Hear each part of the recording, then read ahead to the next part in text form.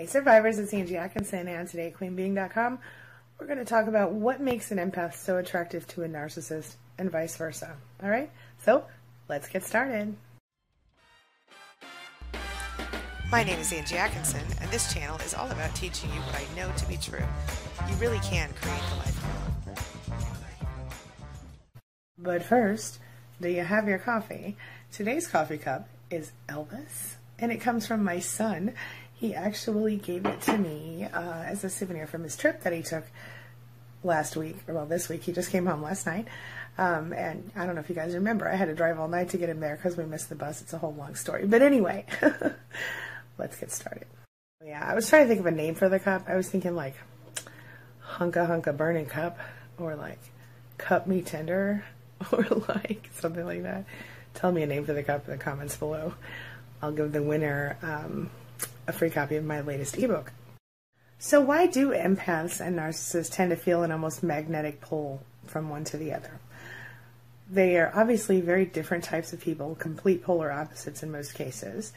And we have a lot of theories, but at the heart of it, I think what it comes down to is that where the narcissist is lacking, we have strength, and where they sometimes have strength, we empaths sometimes lack it. So let's talk about it. So the first thing I think that is important to remember here is that while we as empaths are often targets for narcissists, it doesn't mean that we're powerless. Knowing who we are and knowing what we need is going to make it a lot easier for us to draw the line between a first date with a charmer and the relationship from hell, if we're careful, okay? So if you find yourself in a toxic relationship, you already know that the best solution is to leave. But because it's not really your job to fix anybody else, okay? You have to take care of yourself at this point, and any children you may or may not have. But we're going to talk about what happens when an empath and a narcissist are in a romantic relationship together and how that looks, okay? So the first thing is that the narcissist will often create a certain sense of comfort, believe it or not, for the empath. Now, how does that work and why does that happen? Well, the empath feels a really strong connection to the narcissist, even if the narcissist doesn't do anything to let the empath know that they're on track with their feelings. Part of that is because the empath loves to love. You know, that's who we are. We love to love people. We like to make people feel better, feel whole. We want to make people feel like they're decent people worthy of our attention. And, you know, the problem, of course, with that is that the narcissist is increasingly controlling. The more love and care you show for a narcissist, the more they're going to try to control you in the process, believe it or not. So the narcissist will make the empath feel like everything is going great because the narcissist is constantly looking for validation from the empath, and the empath, of course, is happy to give it. So they'll say things like, oh, do you love me? Do you really love me? And of course, inevitably, if you're watching, you'll notice that the narcissist loves to turn the conversation around right back to him or herself, and that puts the empath in a position that we're very comfortable and familiar with, talking about someone else. So it's a red flag. Right about the time you get comfortable with the narcissist, they'll bust out the old gaslighting and try to make you feel crazy. They start the devalue phase, and, they say things that make you doubt yourself, like literally in some cases you can say, the narcissist could say to you something like, I don't know, you have a big giant nose and I hate it. And you can just literally repeat back to them, you just told me that I have a big giant nose and you hate it? And they will be like, no, I didn't. I never said that. That's just not what I said. And this is just one tiny example, of course. But sometimes they'll just tell you that you're crazy, or you're imagining stuff, or, you're just jealous, or, you're so insecure, or whatever. Anything to take the heat off of themselves. You feel me? So that brings me to my next point. It actually leads to the empath feeling like they need to rely on the narcissist for everything. The narcissist makes us feel so incapable or incompetent that we actually start to think we can't survive without the narcissist. And that's when we're in danger. Of course, this leads to, empaths experiencing a lot of depression, anxiety, frustration, overwhelm. It makes us believe even more that we need the narcissist, and it alienates us from people who are really close to us in real life, because the narcissist literally becomes our whole world. Of course, around then, that's when everything that the narcissist says to us is sort of a direct attack on who we are as a person and on our reality in general as we understand it. They take away from us everything that we used to have that made us happy, everything that made us feel like real, true joy. They take away anything that we used to consider normal. Normal becomes confusing and different. You start to feel like you don't matter, you're inadequate, you're worthless, and everything that you are is wrong. And that's because the narcissist needs you to feel that way so that you can't recognize how amazing you are and move on with someone who actually gives a shit about you. Really, truly, that's really what it is. Everything they do will be an attempt to attack you. At some stage, you will reach a point at which you will be like, oh my God, I can't handle it anymore. And that's when your true self kind of goes into hiding a little bit. You become someone else, someone who's reactive, someone who just tries to keep the narcissist happy.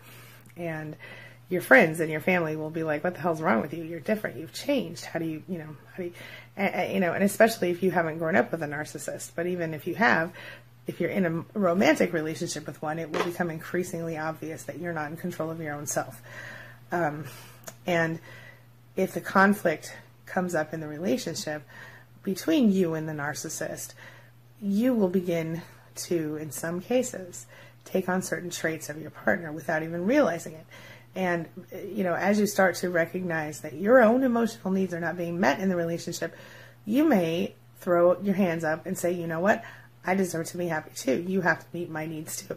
And then the narcissist, of course, tells you you're being selfish. How dare you? How dare you have, needs? How dare you say I'm not perfect in every way? Of course, in both cases, when the relationship ends, which inevitably it will probably end, you will continue to suffer. The narcissist will continue to suffer. The narcissist, believe it or not, in some cases, the suffering doesn't last. Let me just say that for the narcissist. They inevitably just replace you with another body and start the process again. But they might still think they're miserable for a while anyway.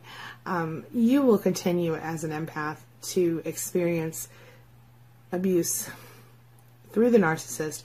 Even if they have already moved on, you will still be stalked, or you may be hoovered in some way where they try to suck you back into the relationship. They may want to stay friends with you because of they need to keep their circle of supply full. Eventually you get to this place where you are watching the narcissist continue to equally toxic or more so toxic relationships, and you will continue to experience abuse. And that's when you have to go, no, that's enough. Now, here's something you have to watch out for. When the relationship ends, a lot of times empaths will see themselves as the problem because, in my opinion, it's easier for them to understand that, we need closure. We're thinkers. We need closure. We need to understand why things happen. And if there's no other explanation that we can logically get out of our own heads, because the narcissist certainly won't help us with it, then we find ourselves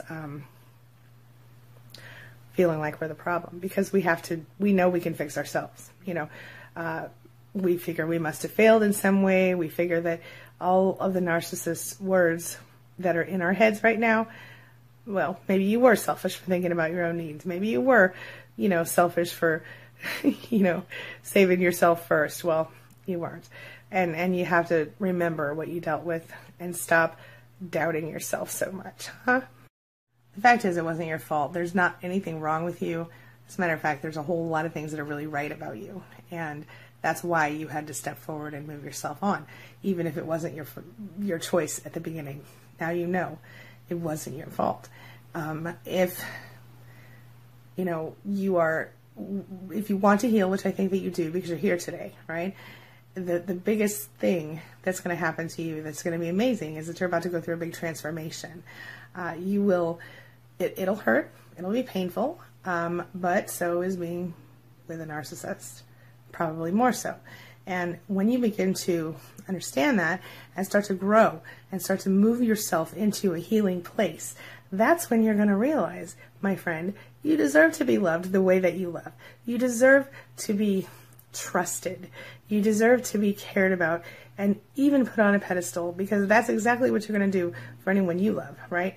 Why don't you deserve the same thing? Well, you do. I'm here to tell you that you do. All right? I want you to know that you're going to heal. I want you to know that, yes, you have been broken. Yes, you were damaged, but you are not done. Like the narcissist, they are done because they won't change. But you are willing to recognize, that you actually can change and can become better.